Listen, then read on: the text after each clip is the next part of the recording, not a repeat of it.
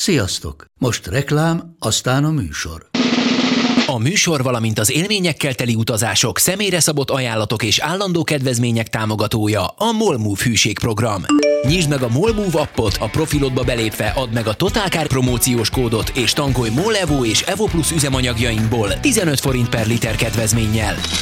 Ne feledd, a Totalcar promókóddal most még jobban megéri MOLMOVE tagnak lenni. Vége a reklámnak, jön a műsor. Köszöntjük a 84 vagy 5. égéstér hallgatóit. Én is repülőüzemmódra váltak. Különösen azután, hogy most 2x24 órát töltöttem repüléssel, ezt nagy rutinnal el tudom végezni. A stúdióban Zás Dániel, aki megjött egy nagyon hosszú motoros nyaralásról, ami nagyon kellemesen telt. Dániel paradox módon lebarnult a bukósisakban. És azon kívül. Eléggé távol vagyok. Bánti, miért nem veszed fel a fülest, és akkor hallod, mikor vagy távol? Ideális beszédtávolság 10-15 cm. Igen, ezt mondta Bandi, aki majd a nap legfontosabb hírével örvendeztet meg minket, és mivel én ugye ezen a Mazda 3-as úton voltam, aminek ugye az a lényege, hogy a Mazda tradicionálisan csinálja már ezt az önszopatást, megcsinálták egyszer 1977-ben az akkori 323-asokkal, és amikor ledőlt a vasfüggöny, akkor gondolták, hogy még egyszer rápróbálnak a Szovjetunióra, illetve akkor talán már független államok közösségére, és 1990-ben az akkori 626-osokkal, hogy Hiroshimáról a frankfurti szalonra lábon viszik az autókat, váltott műszakú újságírók segítségével, és most megcsinálták az új Mazda 3-assal is, amiről a Totalcar olvasói már olvashattak, hiszen a csikós, nem is tudom, mi volt az, amit ő tesztelt? Az nem Tannis volt még, hanem ilyen évautója zsűritagos? Vagy hogy fért ő ahhoz hozzá? A Mazda 3-ashoz? Igen, amiről megírta, hogy még akkor is venni fogják, amikor már nem lesz benne motor, és ezzel kapcsolatban hívtam be Novot Tibit, aki ugye autódiagnoszta, és reménykedtem benne, hogy majd megfejti a Skyactiv motorok lényegét, amellyel kapcsolatban most már nekem nagyon sok tapasztalatom van, szóval hogy vezette azt a csikós? Szerintem az valamilyen exkluzív teszt lehetőség volt a zsűritagoknak. Az, Koti, igen, hát igen, Koti Zsolti, és megkértem Tibit, hogy nézzen utána. Miután én ugye 2500 kilométeren át vezethettem a Mazda 3-ast, Tyumenytől, Szibéria kapujától egészen Moszkváig, és nagyon tele volt az autó, 3-an ültünk benne, rajtam kívül Lővei Gergő, az automotor, 192 centi magas és 150 kg körüljáró munkatársa, aki egyben az automotor online részét viszi, és Lázár Péter, aki pedig a Mazdának a közösségi média részét csinálja, és tehát 3-an ültünk az autóban, ami igazából ez már 4 ember, inkább 4, mint 3, sok csomaggal mindegyikünknél volt ugye egy ilyen repülőkoffer plusz a fotós cucc, plusz még volt az autóban egy 20 literes marmonkanna, a csomagtartóban benzin problémákra, hiszen ott viszonylag én nem gondoltam volna, hogy ennyire parancsolj, Tibi! Első kérdésem ez lett volna hozzád, hogy hol tankoltatok? Benzinkutaknál tankoltunk, de nagyon nem volt egyszerű. Tehát a tanúja voltam magam is, ahogy elindultunk Tyumenyből nyugat felé, az Urál irányába, és félig volt a tank, és volt olyan autó, amelyikben már benzinpara volt, hogy kellett volna tankolni, és meg is kellett állni az útszélen, és bele is töltötték a németekre, és fényképeztem a marmonkanna tartalmát, mert kevés helyen van 95-ös, és van, ahol ki van írva, hogy van 95-ös, meg is álltunk, és ott rá volt írva a kútoszlopra, hogy nyet. 95-ös. Milyen jellegű kutak voltak ezek, tehát valami... Mit tudom én, Lukoil, akármi. Aha. Jó, mert majd később, hogyha beszélünk a motorról, ez is egy lényeges dolog, hogy milyen üzemanyagot öntesz bele, hogy garantálta a minőséget. Hát nem tudom, hogy mennyire garantált.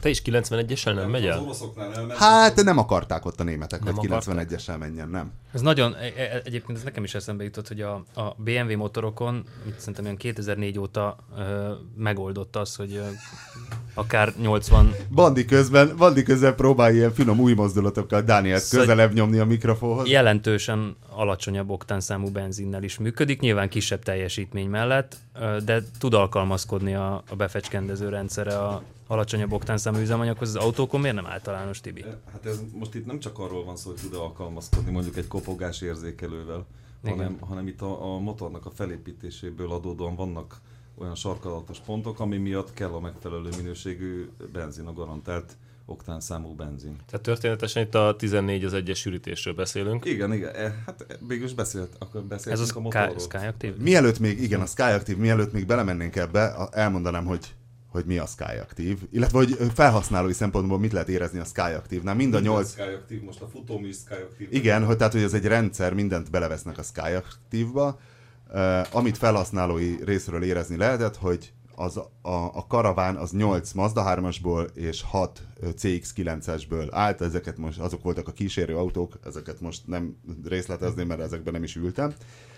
A két változata van a 2 literes benzines Skyactivnak, egy 120 és egy 160 lovas, mindegyik 120 lovas volt, és amíg nem tudtunk nagyon gyorsan döngetni, viszont konvojban mentünk, ami növeli a fogyasztást, hiszen mindig zárkóznod kell, és többet gyorsítasz és többet fékezel, mint egyébként, ráadásul ugye full terhelésem volt az autó, nagyon sokáig a 6,4 literes fogyasztást nem léptük át, ami nagyon kevés, tehát nagyon keveseltük, és előzni azért lehetett vele, tehát annyira nem volt gyenge, és nagy nehezen rávettem partnereimet, ugye váltogattuk folyamatosan a vezetőt, hát hamar egyértelmű volt, hogy ha visszakúrott 2-esben 80-nál, akkor azért szépen megindul és lehet vele előzni, és aztán valahogy ez sikerült ezt a mémet elterjesztenem, és attól kezdve tudtunk rendesen gyorsítani, és viszont ahogy mondjuk megérkeztünk Tatárföldre, ahol kezdtek jobbak lenni az utak, és ott nyomtunk ilyen hosszas, ilyen 150-170 kilométeres sebességű etapokat, elkezdett egyre jobban menni az autó, és attól kezdve már elég volt 3-asba visszarakni, tehát nagyon jól megy ez a 120 lovas dolog is.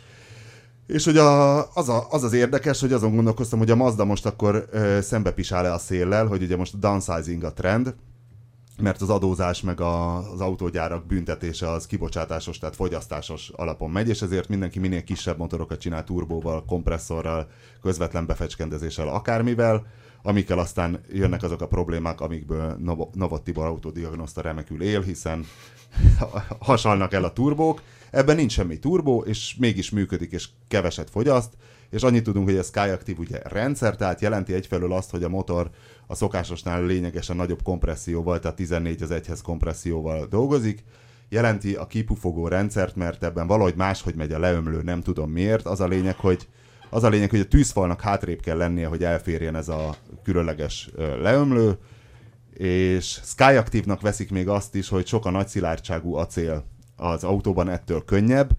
Amit nézegettünk, volt egy papír az autóban az adatokról, és azt néztük, hogy 1280 kg volt az önsúly ennek a Mazda 3-nak, ami egyáltalán nem kevés, mert a lőveinél pont volt egy Octavia 1.4 TSI, mint tesztautó, és még a fejébe volt az adat, hogy az 1200, tehát kevesebb volt az Octavia súlyra, tehát hogy akkor azt nem igazán értettük, hol a súlycsökkentés, illetve tömegcsökkentés, de hogy vajon mitől, mert ebben megállapodhatunk, hogy nagyon kicsi ez a 6, mondjuk a végére fölment 6,7-re, 6,7 literes fogyasztás egy ekkora autótól, 4 emberrel, telecsomaggal.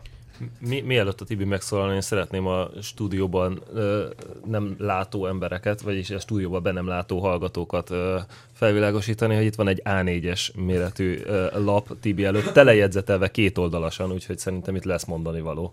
Csak azért, hogy ne hagyjak ki semmit, tehát, hát igen. Ami lényeges.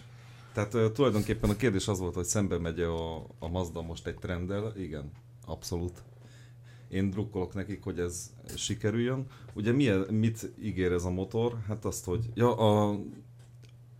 az információim azok a autotechnika.hu szakmai oldalról származnak, tehát én ott szoktam olvasgatni ilyen cikkeket, csak ezt muszáj megjegyezni. És írni is, nem? Hát volt már. Tehát, hogy mit ígér a Mazda ezzel a motorral? Hát ez lehet akár marketing is, tehát, hogy 30%-os fogyasztáscsökkenés a 2008-as értékekhez képest, és hogy a hibridekhez hasonlítható károsanyag kibocsátása lesz, és hogy ez hogyan éri el, ez az érdekes. A motor itt is már közvetlen benzinbefecskendezésű, tehát közvetlenül az égéstérbe fecskendezi a benzint, és a kompresszió viszonyt azt megemelték 14:1 arányra, ami nagyon magas egy szívómotornál. Ugye kérdezhetnénk azt, hogy miért nem csinálja ezt mindenki. Azért, mert olyan nüanszokat kell a gyártónak tervezés során kiküszöbölnie, amit csak nagyon keveseknek sikerült, tehát egy nagyon vékony mesdjén tudnak mozogni, meg van kötve a kezük, mert ez a 14:1-es sűrítési arány, ez növeli a motornak a kopogás hajlamát. Tehát ez már az a kategória, amikor öngyulladásba kezd a szénhidrogének a... Várja, mennyi egy normál ilyen szívómotor kompressziója? Tehát minél több ez a 14 hát az 1-hez? 11 az 1-hez, mondjuk az egy átlagos. De hangsúlyozzuk, hogy itt sorozatgyártású autókról beszélünk, mert persze a versenymotoroknál. Jó, de én is, amikor ladás hülye gyerek voltam, akkor mentem a gépműhelybe, hogy szedjünk le 1,5 millimétert a hengerfejből, és akkor az jó lesz. Szóval itt különböző dolgokat kellett alkalmazniuk, hogy ez a 14 az 1-es sűrítési arány, ez működőképes legyen. Például ezt a 4:2 az 1-be kipufogót kellett alkalmazniuk. Ennek az a jelentősége, hogy a henger öblítése a friss levegővel, ennek nagy szerepe van benne, mert hogyha 4 az 1-be kipufogót alkalmaznak, akkor van olyan fordulatszám tartomány, ahol a beérkező levegőt kiadhatja egy másik hengerben, éppen kipufogás ütemben lévő hengernek a kipufogó gáza folythatja a töltéscserét. Hát töltéscserét lassíthatja, így van, illetve befolyásolhatja. Így viszont, hogyha 4:2 az 1-be, akkor hosszabb lesz a kipufogó. Ezzel már is egy problémával szembe kellett nézniük, hogy a katalizátor messzebb kerül a motortól. Ezáltal ahhoz, hogy tudja tartani az Euro normákat, a motormenedzsmenten kellett úgy változtatni, tehát ez is egy alapos tervezés igényel, hogy a gyújtást úgy beállítani bemelegedési szakaszba, hogy késleltetett gyújtás, hogy minél hamarabb felmelegedjen a katalizátor, mert különben ugye nem kapja meg az Euro besorolást, és nem lehet forgalomba helyezni. Ugye itt változtattak a befecskendezésen, a befecskendező fúvókák azoknak a szögén, a sugárképén változtattak, több furaton fecskendezbe, illetve ami nagyon érdekes ennél a motornál, az a dugattyú olyan kamrát képeztek ki benne, hogy amikor befecskendez, a befecskendező és ugye a dugattyú tart a felső holdpont felé, akkor pont ott koncentrálódik a gyújtógyertyánál a homogénebb keverék. Ez is csökkenti a kopogási hajlamot, amit ez a 14 az 1-hez sűrítési arány idéz elő. Egy pillanat, még egy személyes tapasztalati dolgot még közbe kell szúrnom.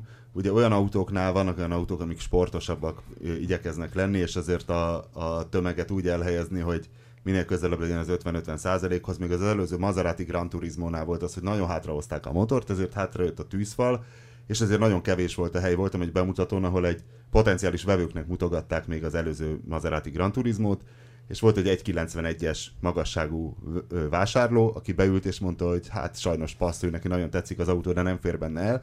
Ebben a Mazda 3-asban egy kompakt autó, és elvileg hátrébb van a tűzfal, mert ez a 4:2 csak így fért el. A Lővei Gergővel egymás mögött elfértünk, ami szerintem egy valami annyira döbbenetes műszaki teljesítmény, hogy én azóta se térek magamhoz. Tény, hogy a Lővei mögött a laptopot csak ilyen 50 fokos szögben tudtam kinyitni, de a lábam elfért, és fejtér is volt, szóval valahogy megoldották, és még csomagtartó is maradt, tehát ez már szinte fekete mágia, de akkor most visszaadnám a szót Tibinek. Szóval továbbiakban módosították ugye a szívócsatornát, a szívószelepeket, ezeket optimalizálták, de hát gondolom, hogy ez a folyamat ez nem egy ilyen egyhetes munka volt, hanem megtervezték, legyártották, méregettek rajta. Persze először gondolom, hogy számítógépes szimulációkkal próbálták ezt kikísérletezni. Ugye, hát amit nyertek a 4 az 1 kipufogóhoz képest a 4-2-1, hogy a visszamaradt kipufogógázak, és hogy milyen kicsi mértékegységek vannak itt 6,7%-ról lecsökkent 3,9%-ra. Tehát ez se az az autó, amit mondjuk koppánydobbal kell felszerelni, mert ennyire fontos a kipufogónak az öblítése. És ez azért érdekes szerintem, mert ugye az ilyen befecskendező rendszereket ezt ilyen nagyobb beszállítóktól szokták venni. És a Mazdánál ez akkor ez a saját rendszerük? Nem. Csak együtt dolgoztak akkor a... Hát megemelték például alapjárati befecskendező nyomás, az általában közvetlen befecskendezési motoroknál van 50 bár körül van, ők már itt 60-ról indulnak. Aha. De azok a rendszerek, akár a Bosch vagy bármelyik, ezek képesek erre, hogy a gyártó az úgy állítja, hogy magának, ahogy szeretné. Ugye? És arról tudsz valamit egyébként, hogy a vezérlési idők, mert nyilván az a kulcs ennek az egész töltéscserének. A hengeröblítés az abszolút, így szögeket nem tudok. Nem csak, hogy ez még, mert egyesek azt mondják, hogy ez egy Atkinson ciklusnak felel meg inkább az a vezérlési idő, amiket a Mazda használ, mint a rendes Otto ciklusnak. Tehát, szerintem az Atkinson ciklust, én azt sem szeretem, hogyha a Toyotánál ide keverik, mert ott azért mechanika, tehát az Atkinson motor az mechanikailag változtatja a löket hosszát, és a szelepvezérléssel azt tudod imitálni, de a valós Atkinson ciklust azt nem, szerintem. Aha. Jó, tehát azért mondom, hogy ez definíció kérdése, de nyilván ők is a vezérlési időkkel itt azért eljátszogattak. És azt akartam mondani, hogy meglévő dolgokat kombináltak össze a Mazdánál, mert például ugye amiért ezzel a magasabb kompresszió viszonnyal ugye forszírozottá vált a motor, és ők információt szeretnének kinyerni abból, hogy a munkaütemben, hogy milyen az égés minősége.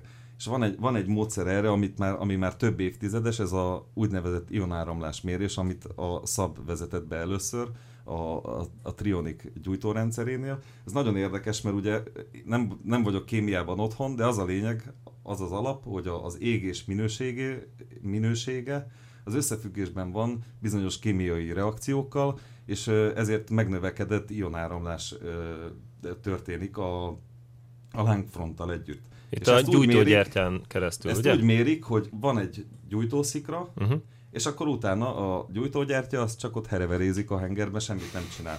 És ezért bizonyos, ezt úgy használják, mint egy jeladót, hogy rávezetnek elektromos áramot, és ebből ugye a kiértékelő elektronika következtet arra, hogy milyen mennyiségű a ionáramlás, és ebből következtetnek arra, hogy milyen az égésnek a nyomása, minősége, és ez alapján tud még belekorrigálni a motorvezérlő, hogyha mondjuk már látja, hogy kopogásos égés alakulna ki, akkor azonnal dúsítja a keveréket, tehát azonnal tud már a következő munkaütemben tud rá reagálni. És tehát azért mondom, hogy a minden meglévő tudást azt beleraktak, és annyira csiszolgatták, hogy ezek a nüanszok kiadják azt, hogy ez egy működőképes motor lett ezzel a kompresszió viszonnyal. Azt is tudjuk ugye, hogy teljesen nem új ez az upsizing, hogyha így most azt akarjuk mondani, hogy a downsizing ellentéte, mert a 80-as években pont a BMW-nek volt egy olyan sorozata, az ETA sorozat, amikor a meglévő 6 hengeres motorukat átalakították úgy, hogy kisebb fogyasztású legyen, és az egy nagyon jól sikerült dolog volt, egyébként nagyon sokan szerették, még mai napig szeretik. Gyakorlatilag dízeles nyomatékgörbe. 4500 volt, vagy 5000 volt azt hiszem a maximális fordulat a motornak, 2.5-ös motort felfúrták 2.7-esre, vékony dugattyú gyűrűk, kevesebb vezérmű tengelycsapágyazásot is nagyon visszavettek a vezérlési időkből az alacsony fordulatszám miatt, és azok az autók is elmennek 6-7 literrel, tehát egy 3-as, 5-ös BMW simán elmegy 6-7 liter benzinnel. Itt még arra is odafigyeltek, tehát De várj, és ezzel aztán mi lett? Meg ez milyen konkrét mikori típusok ezek? És ez a 325E, 525E.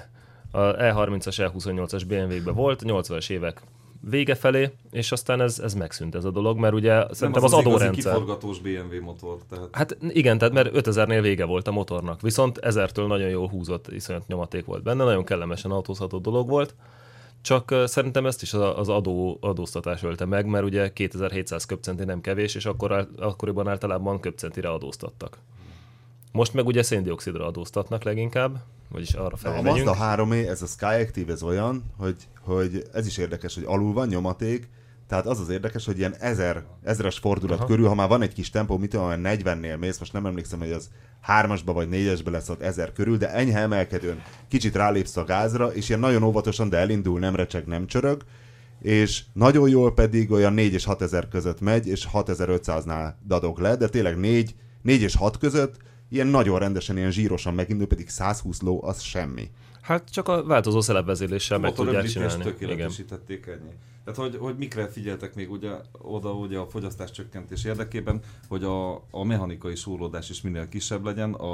Most már nem úgy van az olajpumpa egy ilyen Mazda motorban, hogy mindig tol, amit bír, és akkor van egy korlátozó szelep, teljesen fölösleges munkát végezve az olajszivattyú, hanem elektromosan állítják, és mindig az a megfelelő hozamot hozza az olajszivattyú, amire éppen a motornak szüksége van, így nem vész kárba az a mechanikai munka, amit fölfog az olajszivattyú, akkor a hűtőrendszert is tökéletesítették, hogy annak is minél kisebb legyen az ellenállás, a műanyag lapátos szivattyú, tehát minden apró részletet megragadtak arra, hogyha csak 1-2% is, akkor is tökéletes legyen. Tehát olyan mértékek voltak itt, hogy a tervezés során, hogy csináltak valamit, és akkor azzal nyertek mondjuk 1% a munkaütemben. Tehát ilyeneken dolgoztak. És ebből a sok piciből jött össze az, ami lett végül is. És hát remélem, hogy sorozatgyártásban ezzel nyer a Mazda, mert szerintem ez az utolsó szalmaszál neki. Hát körülbelül remélhetjük, hogy nem ez lesz az utolsó dobásuk, de nyilván a többi gyártó is megcsinálja ugyanezt. Tehát, hiszem, mert aki eldöntötte, tehát mondjuk elindult a Volkswagen is egy úton, az szerintem nem fog most hirtelen átváltani a... Nem arra gondolok, hogy nagy löketű térfogatú szívómotor, hanem ez a súrlódás csökkentés, ez azért mindenhol ugyanennyire téma. Hát ezt csinálja tehát mindenki, persze. Tehát az Audi gyárnál is mutogatják. Ahhoz, hogy ezt a saját fejük után csinálták a Mazdánál, de hát mindenhol ezt próbálják tökéletesíteni, ez nyilvánvaló. Persze. Na de várjál, Tibi, tehát, ahogy így végigmondtad ezt a litániát, hogy mi mindent tökéletesítettek, hallottunk már rengeteg ilyen litániát, többek között a te kedvenc Prince motorod, az aranytojástól tyúkodról is, hogy mindent tökéletesítettek szép sorjában, és tényleg grammokat faragnak le mindenhonnan. Mi már annak őszintén örülni se tudunk, hogy mit tudom én, milyen műanyag szivattyú lapátok, mert a vége az lesz, hogy az autó diagnoszták megélhetését biztosítja, mert nagyon megbízhatatlan lesz. Te hogy látod ennek az esélyét az autotechnika cikkei alapján? Lehet ebből is egy betegágy, vagy az önmagában, hogy egy nagy hengerűrtartalomból hoznak ki kis teljesítményt, kis névleges teljesítményt, ez már esetleg valamilyen szinten jelenthet garanciát a megbízhatóságra. Most ha a józan paraszt észre gondolkodunk, ugye kevesebb alkatrész van rajta. Például nincs rajta turbó. Hát az is egy átlagos családnak a havi bevétele, egy turbófeltöltőnek az ára. Tehát egy dolog, ami már nem mehet tönkre. Tehát egyel kevesebb. Minél egyszerűbb egy motor, annál kevesebb a meghibásodási lehetősége. De hát ezt csak a gyakorlat mutatja majd meg. Igen, igazából, hogyha azt nézzük, a Honda VTEC motorok például... egy ilyen motort, hogyha nagyon muszáj. Ezt egyébként többen mondták, mert a konkurens gyártók közül is, amikor megjelent ez a motor, sokan nem értették, hogy hogyan működik ez a 14.1-es kompresszió. Meg hát egyébként azt akartam mondani, hogy azért a kevés alkatrész, meg a megbízhatóság, az nem, az igen, van egy ilyen azért kérdeztem, hogy mit tankoltak, mert azért az a vidék nem híres arról, azért... hogy kiváló minőségű benzinek kellene ellátva, de hát ezek szerint, hogyha jól működött az autó, akkor...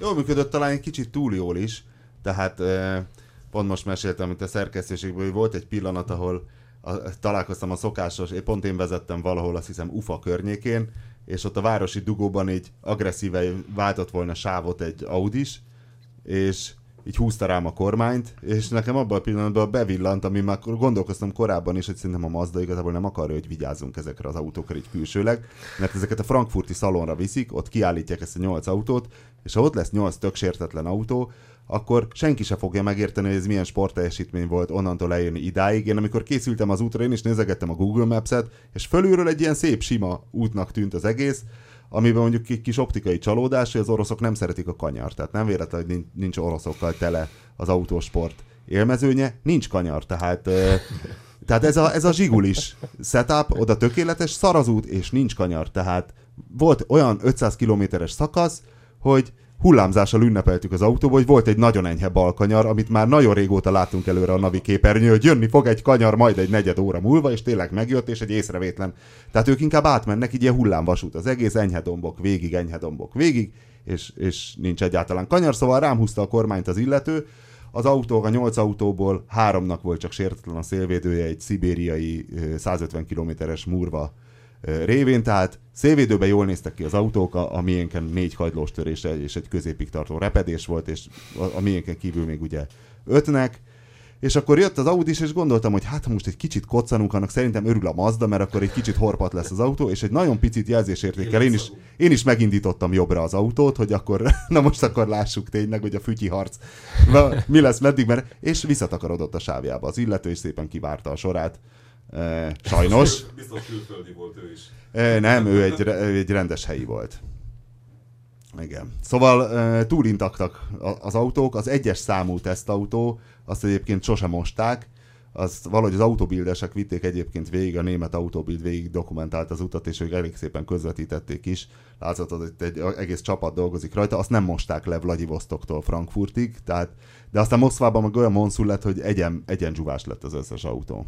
De azt mondom, hogy ez, hogy ennyire sértetlenül végigcsinálják, és csak defektek voltak, igazából még mi is kaptunk egyet, az igazából egy kicsit elvesz a sportértéken. Na mondjuk, hát szerintem óriási ötlet, és egyébként nagyon-nagyon tetszik az egész, meg az egész ötlet és az útvonal, de azért nyilván ezek se simán a gyártósorról leszedett autók voltak, hanem ezeket is. Én biztos vagyok benne, hogy azért kétszer átnézték legalább. Azt mondták, hogy ezek gyári autók, mert hogy a legelső túrán a Mazda 323-asok 1977-ben heavy duty rugók, erősebb lengéscsillapítók és megnövelt tankkal mentek, de hogy már a 90-es Mazda 626 turnén is már gyári autók mentek, és hogy itt is. Hát szerintem úgy gyári autók, mint ahogy a nemzetközi bemutatókon is gyári autók vannak. Tehát azok is tehát nyilván gyári autók, csak nagyon alaposan át vannak nézve, hogy ne legyen benne hiba. Plusz ellenőrzést kap, hogy töki meghúzta a hengerfejét. Igen, és tehát én amikor Afrikába mentünk annak idején 2 lepukkant Daihatsuval, és azért volt jelentős mennyiségű műszaki hibánk. Bocsáss meg, mit kerestél te ott? A kalandot. Ja. Leginkább. Szóval akkor azért... Egyedül Ouagadougouban volt esély, hogy eladja azt a Daihatsut. Vagy hol volt? Bamako-ba, bocsánat. Igen.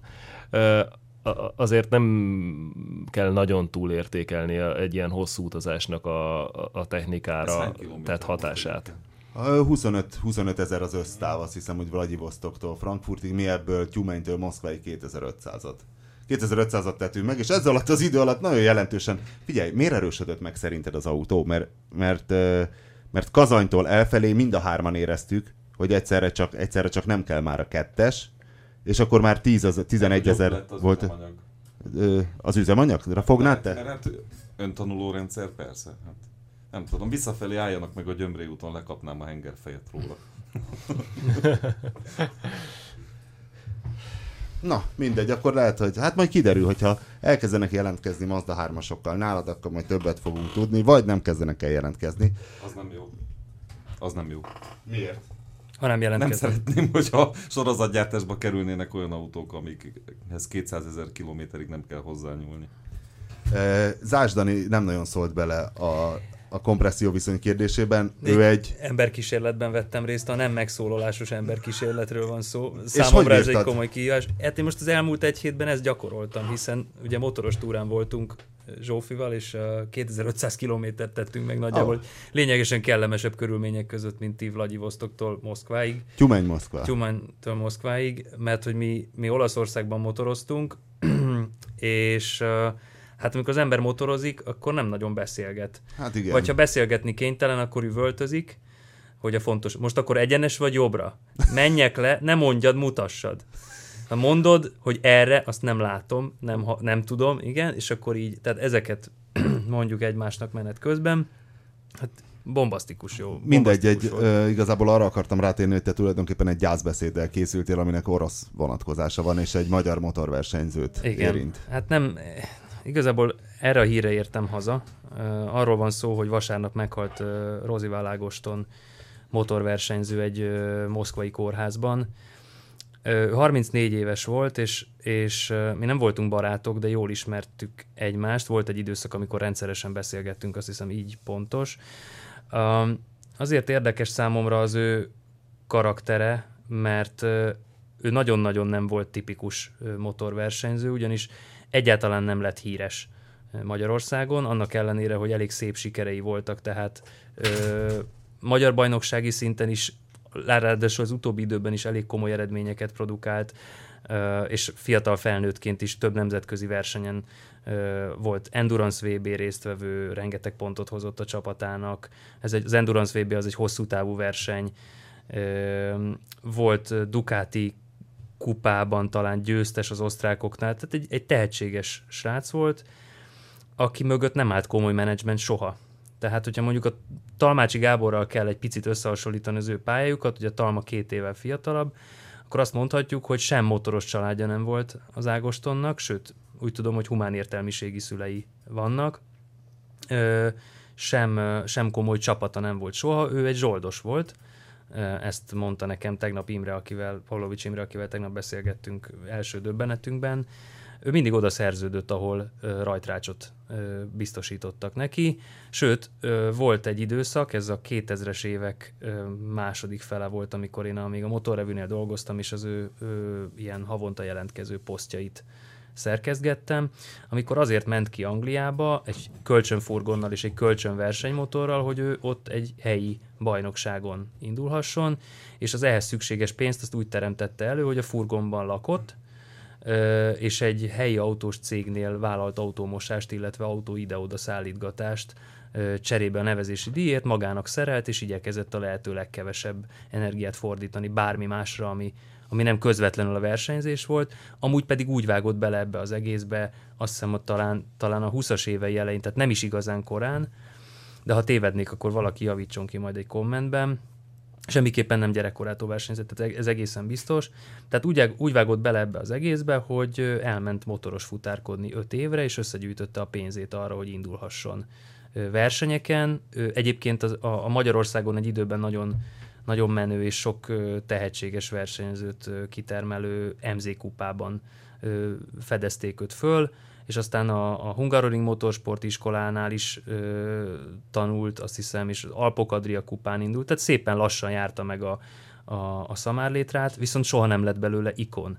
Annak ellenére, hogy az élettörténete, ahogy látjuk, egy csomó ilyen idolizáló elemet tartalmaz, és ezek mind igazak, tehát hogy az Ágostonnal én jó hosszú beszélgetéseket folytattam arról, hogy ő ezt hogy bírja, miért tart ki, miért nem vált, és olyan természetességgel mondta ezeket az epizódokat, hogy akkor elment futárkodni, hogy összekalapálja a pénzt, aztán vett kosárban egy Kawasaki GPZ 900-ast, az volt az első komoly motorja, akkor nem volt rendszám, ő nem vált igazán közúti motorossá, tudomásom szerint ő nem is nagyon motorozott közúton, ő tényleg csak versenyző akart lenni egész életében, és mindent ez alá rendelt, és ez számomra egy egészen szívbe markoló, vagy nem is tudom, drámai fejlemény. Hogy... Mit keresett Oroszországban? Én úgy tudom, hogy ő egy cseh csapatnak tesztelt, mert hogy egyébként amellett, hogy zsoldos motoros vagy motorversenyző volt sok-sok éve már, ő vállalt motor tesztelést csapatoknak. Tehát amikor a megfelelő beállítást keresik, de még nem a saját versenyzőiket akarják köröztetni, akkor megkérnek ilyen profi pilótákat, mint amilyen az Ágoston is volt, hogy nyomják a köröket egy adott versenypályán, ez speciál pont egy orosz versenypálya volt, és akkor így érik el a megfelelő összeállítást a motoron. Én nagyon fontosnak tartanám megjegyezni, hogy én nem értek a motorversenyzéshez egyáltalán, engem ebben az egészben az ember érdekelt nagyon. Az Ágoston egy nagyon szerethető fickó volt. Ezt bátran állítom. Tényleg volt benne egy ilyen érdekes csibészes attitűd, de amin keresztül ment saját vállalásból, az ő egyetlen fontos célja érdekében, azelőtt igazából le a kalappal. És mibe halt bele? Hát én úgy tudom, hogy műszaki problémák állnak a háttérben, de ahogy látom a különböző híradásokat a család kérésére, a Magyar Motorsport Szövetség nem adott ki még részletes információkat a balesetről. Egyes hírek szerint ez egy technikai okból bekövetkezett súlyos bukás volt, sorozatos csonttöréseket szenvedett, és napok óta mesterséges kómában tartották egy moszkvai kórházban, és végül is ott halt bele a sérüléseibe. Bandikám, ugorjunk a nap hírére. A nap híre. Egy kicsit gondolkodtam, hogy mi legyen, de szerintem az a legérdekesebb, amiről általában kevés szó esik, és nem közvetlenül, tehát nem most új autók, vagy ilyesmiről lenne szó, hanem hogy szerintem kellene csinálnunk egy tesztet. Gumiról van szó, és meg kéne próbálnunk mindenképpen azt, hogy beragasztunk egy gumiabroncs belsejébe egy kis polifómot Pálmatex-el. Ó, hogy az Audi-féle Continental? Igen, mert hasonló módszerrel nem próbálkozik, hanem hasonló módszerrel jött elő most a Continental és a Pirelli gyors egymás utánban, hogy halkabbá tegyék a gumiabroncsokat. Ez egy jelentős probléma szerintem, amire eddig kevés válasz született, mert kétféle zajt bocsát ki egy gumiabroncs általában. Az egyik az, amelyik kifelé hallható, ez a viszonylag magas frekvenciás surrogás. Igen. Emiatt építik az ilyen autópálya hangszigetelő falakat, meg a lakótelepek mellé, ugye, mert ez a motorhangot autóút mellett már nem nagyon hallunk. Igen. Csak ez, hogy...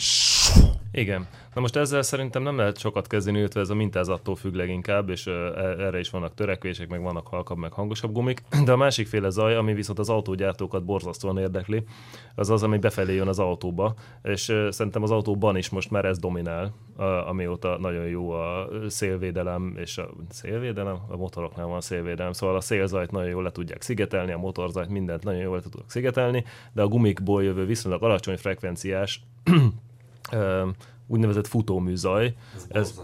Azt halljuk leginkább. Az egyébként le lehet, tehát hogyha telerakják a kerékjárati ívet mindenféle filcekkel, akkor oké, de nyilván nagyon sokat megspórol. Például az Audi is a gyorsabb autóin, hogyha nem kell a világ összes posztóját oda begyömködni, hanem eleve egy halkabb gumit kapnak. Meg egyébként ez a futómű elemeken keresztül, a szileteken keresztül, a lengőkarokon, mindenen keresztül bejön a kaszniba, és ez egy olyan komoly problémával nőtte ki magát, úgy tűnik, tehát minden más olyan halk lett, hogy nekünk az a gyanunk, vagy az egyetlen logikus magyarázat erre, hogy most először a Pirelli néhány hónappal ezelőtt, és most a Continental is bejelentette, hogy az Audi RS6-os, RS7-esekhez sokkal halkabb gumikat sikerült csinálniuk, hogy valószínűleg az Audi szólt nekik, hogy srácok, hogyha akartok nekünk még gumit adni így új autókra, akkor kéne csinálni valamit a gördülési zajjal, ami befelé jön az autóba. De hadd kérdezzem már meg, hogy az aszfalt minősége, a kavicsanyag, a kavicsok mérete, hézagok nem számítanak? Nagyon sokat számít, persze, csak hát nyilván egy halkabb gumi mindegyike halkabb. Vannak egyébként klasszikusan nagyon hangos és nagyon halk gumik. Most nem vagyok benne biztos, hogy a Pirellinek melyik P6000 talán, vagy valamelyik, ami köztudottan iszonyatosan hangos gumi, annak ellenére, hogy nagyon ilyen íves és lágy vonalakkal megrajzolt mintázat van rajta, ennek ellenére baromi hangos a gumi, és nagyon zavaró tényleg egy 5-ös BMW-ben, amikor ez elkezdi. Hetente egyszer egy 5-ös BMW, ebből fogsz élni, heti egyszer a shotgunnal viszed egy kört az 5-ös BMW tulajt, és utána visszajön az autójába, és mint hogyha ebben a stúdióba ülne, amikor csönd van. És nyilván azért fontos ez az ilyen drága és gyors autóknál, mert ezekre raknak ugye nagyon peres, vagyis alacsony profilú gumit, tehát hogy így ránézünk oldalról a kerékre, akkor néha mintha csak egy alkoholos filccel bekeretezték volna a felnit, és annyi a gumi, és minél alacsonyabb a profil, ugye annál hangosabb, tehát egy ilyen nagyobb ballonosabb gumi mindig kevésbé hangos, mert a rezgést is jobban elnyeli, meg minden hasonló, és ezek már mind ilyen alacsony profilú gumik, gondolom én. Úgy szétverik a magyar utak, úgyhogy ez tök mindegy. Hát RS6-os, RS7-es Audiból annyira sok nem szaladgál itt nálunk. De a lényeg az, hogy mind a haját tépi, hogy hangos a gumim.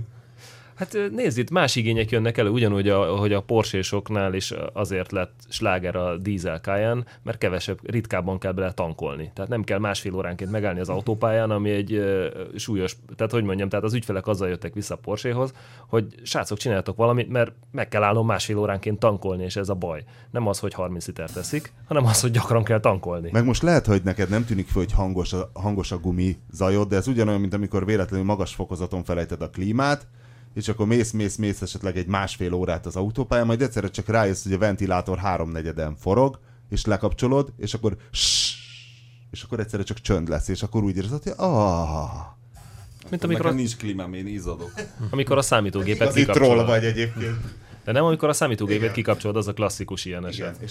És csend lesz, és béke. Szóval nem szabad ezt alábecsülni, és akkor most ezt komolyan megcsináljuk? Hogyan lehetne ezt? Nem tudom, hát a Continental az konkrétan a gumi abroncs belső felületére, tehát ami a felni felé néző oldala. Nem a futófelületre? A keresztmetszetén? Én úgy látom, az a sárga izé. Az, igen. de az a futófelület felüli, nem az oldala, Nem az hanem oldal, amin fut. Igen, akkor rosszul fejeztem ki magam.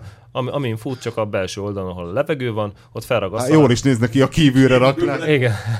Ott felragasztanak hát csak aki nem látta a képet, ott felragasztanak egy szivacs réteget, ami nyilván egy nagyon tudományosan kitalált szivacs, hogy azokat a frekvenciákat nyelje el, de tényleg nem történik más, mint egy ilyen, én úgy képzelem el, még csak digitális képeket láttunk, de úgy képzelem el, hogy egy polifómszerű szivacsot felragasztanak a gumi belső oldalára. A Pirelli gyakorlatilag ugyanezt csinálja, csak minthogyha ők még a gumi rétegek közé raknák ezt. Figyelj, a szivacsot. ez egy őrületes fekete mágia, ezt most eszembe jutott, életem kedvenc ilyen autós iparági interjúját még vagy 10 évvel ezelőtt készítettem a Toyotának a Noise and Vibration ügyi mérnökével, akit Jos Pappaertnek hívtak, egy belga faszi volt, és a liftbe kezdtünk beszélgetni, és a bárban folytattuk ilyen közepes szalonspicben, és ő mesélte, hogy a Lexusok milyen jók itt zajtervezésben és halkításban, és hogy most a Yarison dolgozott, az akkori Yarison, és hogy mekkora őrületes zsuga, és hogy tényleg a fekete mágia, hogy ilyen különböző, ilyen nem tudom én milyen gyapot, vagy egyéb ilyen 1 kilós valami gutymót hova raknak az ajtóban belül. Igen. És hogy ettől az ajtócsuk... Szétrág majd. Oda nem jut be. Ja. Tibi nagyon ilyen trollnapot tartott. Nincs itt a Pista helyettes. Amióta nem a Sky Active-ról van szó, azóta szétrolta a topikot. Nekem ezek annyira távoli dolgoknak tűnnek, hogy most egy kicsit zajosabb a gumi. Tehát szerintem a hétköznapokban nekem sokat autózol, nagyon-nagyon fontos. Igen, azért nem mindegy, hogy az ablakod alatt 100 vagy 90 decibellel mennek el az autók. Nem, én egyébként én teljes mértékben egyetértek veled, hogy szerintem iszonyatosan el vagyunk kényeztetve minden típusú új autóval, és mindenféle téren. De hát erre halad a technika, és szerintem eléggé olcsón meg tudnánk csinálni ezt a dolgot. Mit fogunk belerakni? Polifómot. És polifómot. Tehát 2 mérés, van ugye az fontos, hogy van gumisunk. Az a baj, hogy az anyagnak könnyűnek kell lenni, hiszen ha nehéz, ugye, az a futóművet, tehát az autó futását is tönkreteszi, minél nehezebb a rugózatlan tömeg, tehát igen. A komplett kerék. Viszont egy ilyen könnyű anyag, hát... Ők is ilyesmit, tehát nem tudom, hogy milyen szivacsot használnak, de egyébként többféle szivacsot is, hogyha nagyon ráérünk, többféle szivacsot kipróbálhatnánk, mert vannak ilyen hangelnyelő szivacsok, ilyen hangtechnikában használt mindenféle tömörségű és szerkezetű szivacsok. A defektjavító hab az játszik? Semmi vagy, Danikám, igen. Ennyi. Beletőjük a defektjavítót. De hol fogunk mérni? Padon? Vagy egy ilyen... Kiskunlacházán? Itt. De Kiskunlacházan hangos, mert betonlapokból áll, az eleve sokkal hangos. Veszünk 4 darab kereket, és a komplett kereket cserélgetjük, tehát 4 vasfelnéni, 4 egyforma gumi, és akkor leszedjük a gumit, akkor kell egy ilyen gumist oda Hát egy mobil gumis, ahogy volt a pályanapon is. Kijön egy mobil gumis. És beragasztunk ilyen-olyan szivacsokat. Hol és hogyan mérünk? Beltér, elhaladási zaj? Van 2 decibel mérünk is, hogyha jól tudom, hogyha mind a 2-t megmérhetjük. Sőt, mobiltelefonra is tölthető ilyen hangerő mérő igen. alkalmazás, tehát igen. Igazából olyan adatbázis gyűjthetünk. Na jó, akkor ez a defect spray, zseni. Halkítsa le autója futását, fújjon bele defect sprayt. Polifóm. Igen, esetleg nekem van egy jóga matracom, azt feláldozhatom. És még még egy dolog eszembe jutott, bár lehet, hogy a gázoknak a hangszigetelő Purhab. Purhab, az volt a Pirellinél, erre asszociáltunk, mert ők ilyen habanyagot említettek. Purhabbal is megtolhatjuk a gumit, csak ott vigyázni kell a mennyiségre. Akkor már ne a Szentendrei úton teszteljünk azért, ha lehet, szerintem, ha már purhabozunk. Nem kell aggódni. Csak egy olyan gumigarnitúra kell, bár nekünk van egy kevés a Sitgánhoz, amit nem kell sajnálni. Igen, hát ugyanabból a gumiból ugyanabba a gumiba kéne különböző anyagokat berakni. Tehát úgy kéne beragasztani, hogy újra el lehessen távolítani. Mivel ragassod be úgy, hogy utána egy órával később ki tud venni? Hát azt ki lehet kaparni. Figyelj, nem kell nagyon erősen ragasztani, hiszen igen. Az centrifugális erő nekünk az oda tapasztja. Igen, hát a defekt sprayt is kikaparják a gumisok, bár nem szívesen, de megteszik. Minden csere között ki kell centrírozni. Így van, kell egy mobil gumis nyilván. Szóval, hogy volt egy időben, bár biztos most is létezik még egy olyan szolgáltatás, amikor valamilyen spéci gázkeverékkel töltik fel a gumikat. Ó, Istenem, annyira örültem mindig, mikor Mazda mester a téli-nyári átálláskor föltekerte a piros szerepsapkát. Ezt akartam gáz mondani. volt, és akkor mindig ránéztem, mondom, de csodálatos, most könnyebb lett a gumim.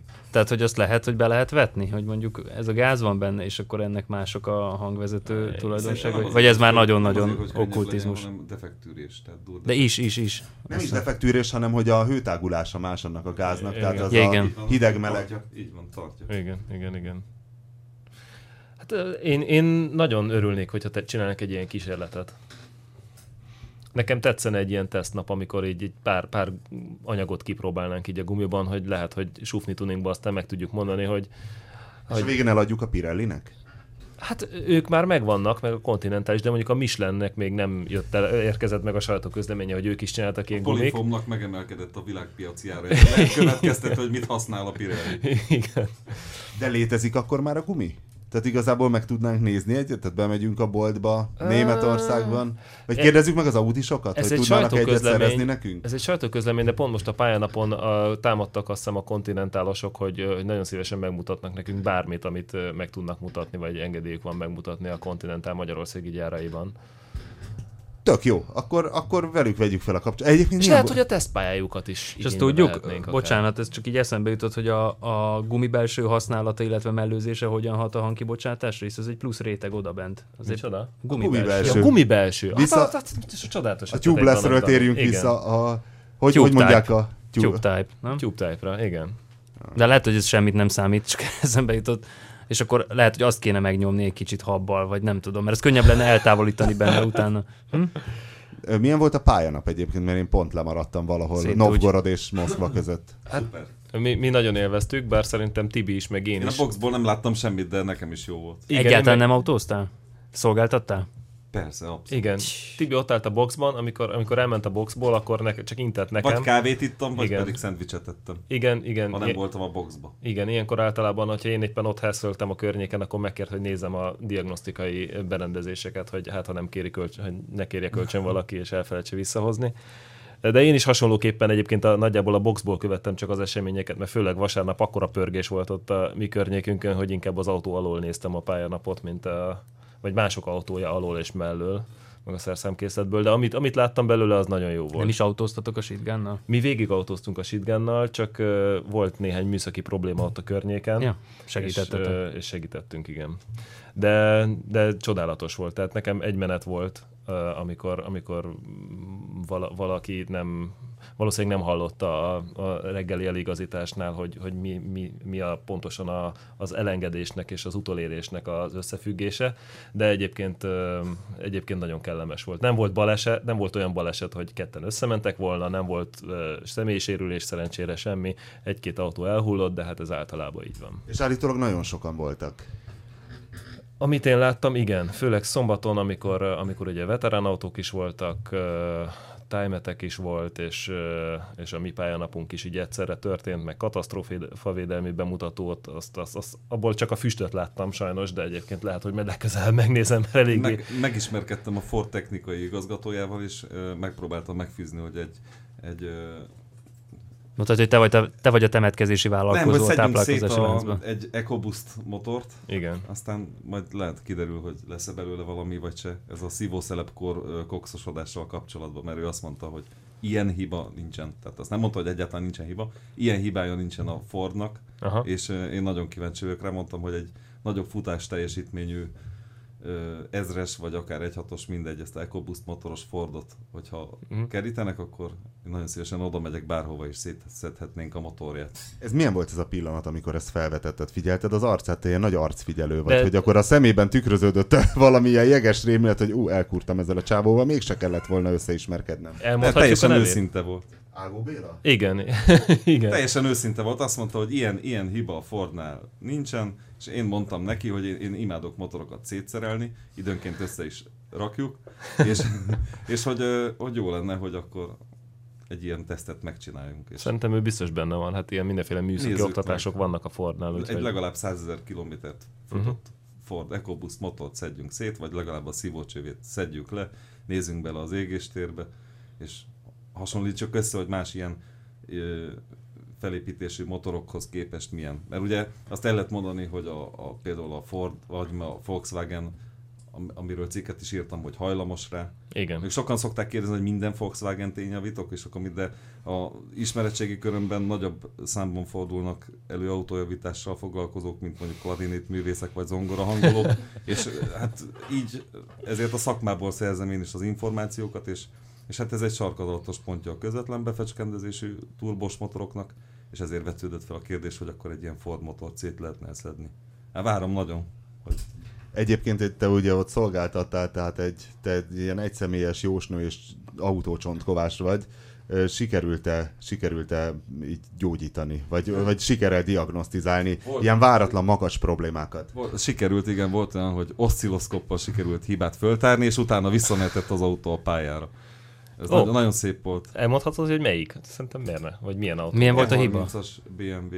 Igen? És mi volt a hiba? Hát egy tápszivattyú relé szaggatta az áramkört. Először félrevezető volt, mert úgy nézett ki, mintha a villanymotornak a kommutátorja szaggatna az áramkört, de aztán kiderült, hogy a relé lötyögött a stekkerébe, úgyhogy egy nagyszerű kötegelővel be lett húzatva a helyére, a lábait megcsiszoltam, és utána ment az autó szépen. Na, gyönyörű. De voltak sokan, akinek sikerült, mit tudom én, tanácsot adni, ilyesmi, hibát feltárni, de hát nyilván ott kint nehezebb, még néha műhelybe se sikerülhet akkor kint. Úgyhogy de azért ott volt pörgés, szerintem így, én úgy láttam, hogy így ilyen 20-30 autó biztos nem annyira volt egy nagyon nap, pörgős, nem? mint a múltkor, mert akkor kim voltunk az út közepén. Aha. De jó volt ez így a boxba kulturáltabb is volt, mint amikor égetett ott a nap. Egy megállító táblát kell majd kirakni a pedok közepére, Nem, mert többen kérdezték, hogy ott volt a hol pista. vagy. Kell munká? És már mondta, hogy kell munká? Mint egy főnök, mondom, utoljára ezt nagyon régen hallottam. Amióta vállalkozó vagyok, nem hallottam ezt, de a Pista az jó főnök. Na jó, nepperűzzünk egyet? Bandi összegyűjtött egy párat. Biztonságőr BT-n van, 7-es BMW-t szeretnék. Megkérném a Danit, hogy olvasson felül, mert ő neki sokkal szebb a hangja. Igen, és Dánielnek csodálatos orgánuma van, igen, és nagyon iskolázott, rádiós is. Annyira nem komoly, mint a Gróf Mikié, de azért az átlagosnál még így is sokkal jobb. Na, teljesen random módon választottam. Tisztelt nepperűző, autóvásárlást tervezek a közeljövőben. Az autóra 5-600 ezer forintot szánnék, plusz a papírok és a szervíz. 3 típus került a látótérbe. A G-Astrákról sok jót hallottam. Megbízható, keveset fogyaszt és sosem... Ilyen lelketlenül, Danikám, ez most olyan, mintha unnád a G-Asztrát. Ez még a G-Asztrás... Egy kicsit hogy is mondjam, empatikusabban, mintha édesanyád vacilálna egy G-Asztrán. Évjáratban a 98 és 2000 körüliben gondolkodom, sok a meggyőző hirdetés, de kissé tartok ezektől, mert árban 7-8 ezer forint körül az átlag, és korban sem fiatalok. Ám a C180-as Mercedesekről is biztató képet és festenek. mennyivel élettelibb a hang. Évjárat 93-98. Olcsó, ez nem olvas totálkárt. Olcsó alkatrész, kényelem, megbízhatóság. Ez melyik C Mercedes lehet vajon? A fogyasztás ugyan magasabb, de a komfort miatt nem zavarna. Ez esetben is ráfordítható. Ár plusz megvásárolható állapot lenne a kérdésem. Harmadik esély és a Ford Mondeo az lényegtelen. C Mercedes. 7-800 ezer forintért? Van. Hát van. Hogy ne lenne? 180-as benzines, aznak nincs is olyan nagy ára, és egyébként... De hát ezekről én azt hallottam, hogy ezek halottak, ezek a rohadnak, hogy az állat. Egyik ismerősömnek van. Én sosem hallottam semmi rosszat. De nem, ez a rohadós, nem, ez a rohadós korszak. Ez a klasszikusan. Tehát abszolút. G-Astrából kap egy 2003-ast is. 600. Jó, de ő Mercedes-t akar, beágyazta 2 Commerce autó közé a valódi vágyát. Valójában Mercedes-t akar. Igazából kell venni, amiből sok van ebbe az R kategóriába szerintem. Hát vegyen egy régebbit, vegyen 190-est, vagy 124-est, a nem rohadósok közül. Én egy tekintetben védeném meg. 190-es Mercit, hogy autózni akar. Hát de fia, C Mercedes... Ha szeretne autóval járni, akkor vegye meg inkább a G-Astrát, mint hogy vegyen egy 190-es Mercit, amivel hetente fog szopni. De miért szopna vele hetente? Kérdezd meg a Bende Tibit. Hát kérdezd meg a Csikóst. Jó. Most autós kvartetteztünk egyet, igen. Rádobtam a Bende Tibi kártyára a Csikós kártyát. Tehát, hogy a 190-es az nagyjából ugyanazt tudja régebbi kiadásban is, nem rohad. Én azt tudom a C180-asról, egy csomó motorja ugyanaz. Hogy 7 literrel elmegy.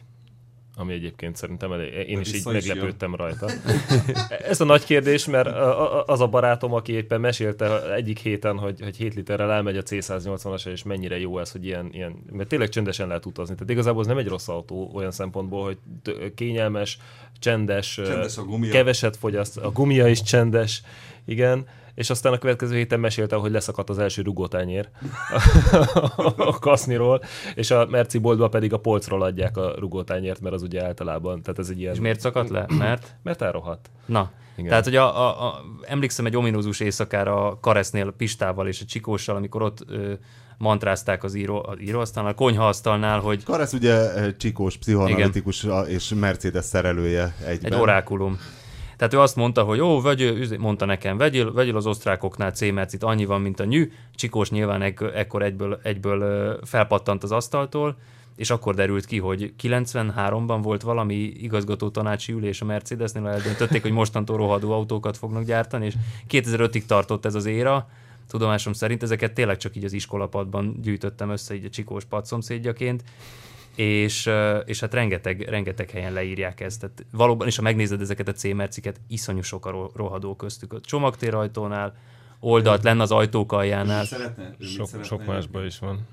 Hát ezt szeretne. C180-as szeretne. Szeretne munkába járni, tehát hogy napi használósnak kell. Fontos neki az autó. És igazából én azt mondom, hogy én azért betűzném, hogy a G-Astra se hibamentes. Tehát a G-Astránál és a gyújtótrafókat, azokat így egymás után lehet kibedobálni, az EGR szelepeket is. Egyébként a szelep problémák vannak nála, de ha azt egyszer megcsinálod, akkor elmegy megint 150 000-re. De a leömlők is repedeznek, én azt is tudom, hogy az is ilyen 200 000-nél. Inkább a H-nál. Igen? Inkább a H-nál, igen. A 93-98-as évjárat, olcsó alkatrész, kényelem, megbízhatóság. Ezt írja a C-mercire. Hogy lehetne olcsó ahhoz az alkatrész? Olcsó. Hát utángyártott alkatrész, az van a Mercedeshez is, és az nem olyan kimondottan drága. Csak ugye a szocialista autóra is ezt mondták, hogy hát olcsó az alkatrész hozzá. Jó, de hát mennyi kell? Basszus, én azt nagyon beszoptam, amikor a Níván volt, hogy olyan olcsó volt az alkatrész, hogy amikor megkérdezte Bali Gyuri a Niva Club Service-ben, hogy akkor ezt most meg tudja csinálni ezzel a két alkatrésszel, az egyik 1000 forint, a másik 2000, mindig a kétszer annyiba kerülőt mondtam, mert annyira szürreálisan olcsó volt minden, és mégis 2 hetente ott voltam nála, mert beszart minden. Akkora fos volt hozzám minden, hogy hiába, amikor elszállt egy kuplungcsövem, akkor mondtam, hogy jó, és akkor figyelj, a vízcsöveket is cseréljük ki, még a minden csövet cseréljük, és ki is cserélt minden csövet, és akkor megint elszállt a drágábbikkal, és még így se fizettem 20 000-nél többet, soha semmiért. És topzottam, és mondom, hogy enyém lesz a világ legjobb Nívája, de nem lett. Lehet, hogy ilyen a világ legjobb Nívája, nem? Mondjuk nem igazságos azért a Mercedes-t a Nívához hasonlítani, de... De nem ezek dicsitelen autók, tehát a dicsitelen a C-osztály első generációja, meg igen. Ez a W210 a pápaszemes Merci. Az dicsitelen, igen. De ez ugyanaz a korszak, igen. Ugyanaz a korszak, és ugyanaz az alapprobléma. Igazából én az 1.6-os Mondeót se húznám ki a listáról, mert szerintem egyébként ez a három közül én azt még inkább ajánlanám. Azt én csak untam felolvasni. Ezt azért nem olvastam föl. 1.6-os Mondeo. Szerintem a Fordok azok nagyon megbízhatók. De akkor inkább Focus, nem? Egy jó 1.6-os Focus, abból a korosztályból. Csak lehet, hogy a Focus még drágább is, mint a Mondeo, sokszor előfordul. 6 kilóért már. Igen, az 1.6-os Focus azért az még nem egy rakéta, és gondolom fogyaszt is cserébe, nem? Ez egy 1.6-os Mondeo, 1.6-os Mondeo. Azt nem írta, hogy ő sokat szeretne járni vele. Nem írt semmit. Az 1.8-as Mondeóból viszont első kézből tudom, hogy az is elmegy 7 literrel, és az 1.8-as motorral már nagyon kellemes. Az 1.8-as benzines Mondeót én mindenkinek azt bátran merem ajánlani. Az Audi Hungária nem csupán egy gyár, hanem a technológia fellegvára. Légy te is részese a folyamatos fejlődésnek. A jövő Győrben épül. Jó, Danikám, nézzünk egy befejező nepperűzőt. Megírta, hogy mit szeretne olyan. Ja, Istenem, első autóvásárló. Első autómat szeretném megvásárolni. Ne így, rendesen. Tényleg most csalódást kedves Nepper, de mi az elvárás? Hogy egy kicsit, hogy is mondjam, legalább akkor semleges hangon próbál. Jó, rendben. De képzeld el, hogy most te tanácsot kérsz, és akkor tessék ilyen parodizálva fölolvassák itt neked, amikor még nem is biztos, hogy az illető hülye, mert nyilván biztos, találkozunk hülyékkel is, és akkor röhögünk, de itt még nem derült ki semmi. De te már jó, a kedves nepperűző részt is úgy mondod, mintha ez valami szörnyűséget kívánna, és tényleg látszik, hogy csak azon a ponton kezded emberszámba venni, amikor a Mercedes szó elhangzik, hiszen magad is egy Mercedes vágysz beteges módon. Láttam egy nagyon jó 2.5D-t most a héten. Na, ezt majd megbeszéljük. Kedves nepperűző, első autómat szeretném megvásárolni. Ez az, megy ez, így. Köszönöm szépen, aránylag friss jogosítvánnyal. Sajnos nem értek az autókhoz, nem is vezettem még sokat, úgyhogy leginkább tanulóautónak venném. Mindenképpen valami kicsi, keveset fogyasztó, de még 5 ajtós modellre gondoltam, munkába járáshoz napi használatra venném, mivel vidékről járok be városban, napi szinten 40-60 kilométert mennék vele.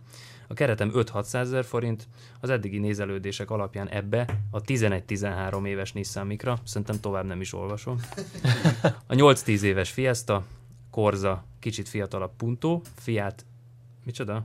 Fiat Punto, Fiat figyelembe vennem. Ez egy véletlenül, igen, ja bocsánat, Fiat Panda fér bele. Az lenne a kérdésem, hogy te miket javasolnál, illetve milyen szempontokat kéne még figyelembe vennem. Szeretném, ha egy 4-5 évig gond nélkül elvinne ez az autó. Nagyon köszönöm a segítségedet. Mikra? Ez a bakancs Micra, amiről beszélünk, viszont a bakancs Micrának a vége. ára van. A vége. Annak azért van de az ára. 5-600 000 forint az már abszolút, tehát 5-600 már tudsz bakancs Micrát venni. Én azt mondom, a megbízható autót akar, akkor vegyem. 1.3-as OHV Fiesta. 1.3-as OHV. Van kivitel? Vagy van? Te tudod, ez a dobozod? Nem, 5 ajtósba is megkapja. Nagyon szépeket Tudom. lehet kapni 6 kilóért. De ez nem rohad úgy a tankbetöltőnél, mint a Ford K? Nem. Tankbetöltő nem. A hátsó sárvédői rohadt, de kit érdekel? Hát egy 600 000 forintos autónál jó. De igazából szerintem 6 Nagyon kilóért már szépet kap olyat, Olyan ami nem gyönyörűt kap rohad. 6 Igen. kilóért, hogy Igen. Hát És Corsa- lehet, hogy már az egy 25-ös motorral. lehet, de jó ez az OHV motor. Persze, az is jó.